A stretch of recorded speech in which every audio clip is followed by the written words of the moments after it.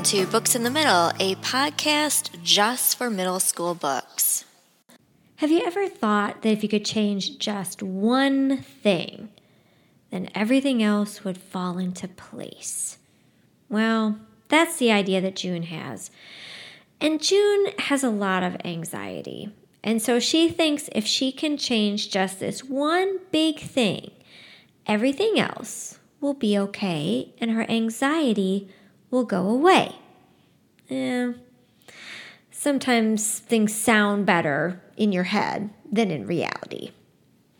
I am a wonder to behold. At least that's what Mom said when she saw the clumps of hair on the bathroom floor. She took one look at my bald head and my bare feet itching under all that shed weight and announced, "Junebug, you are a wonder to behold." And then she pried the pink Bic razor from my fingers and took it to her own head. That's the thing about Mom. She is a woman of action.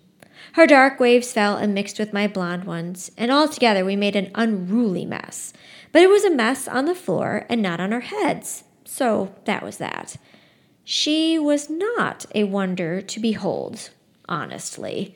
All that hair had been hiding bumps and divots and a scalp so white it was almost gray. She scratched at it with her glittery purple nails, exploring the whole craggy moonscape. "Mom, you look sensational," I said, our brown eyes hooking on each other in the mirror. It was not true. Sometimes you have to tell a little lie to call a bigger truth into being. This summer, I am summoning all our truths. June believes that by shaving her head, she will begin to emerge as the person she really wants to be, the person who will not get caught up in her anxiety, that will not be afraid to go out and try new things. But, as always, it's a lot easier to think things in your head than to necessarily go out and do them.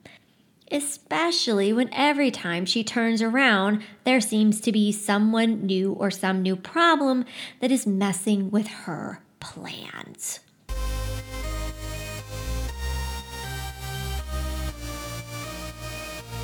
The Summer of June by Jamie Sumner.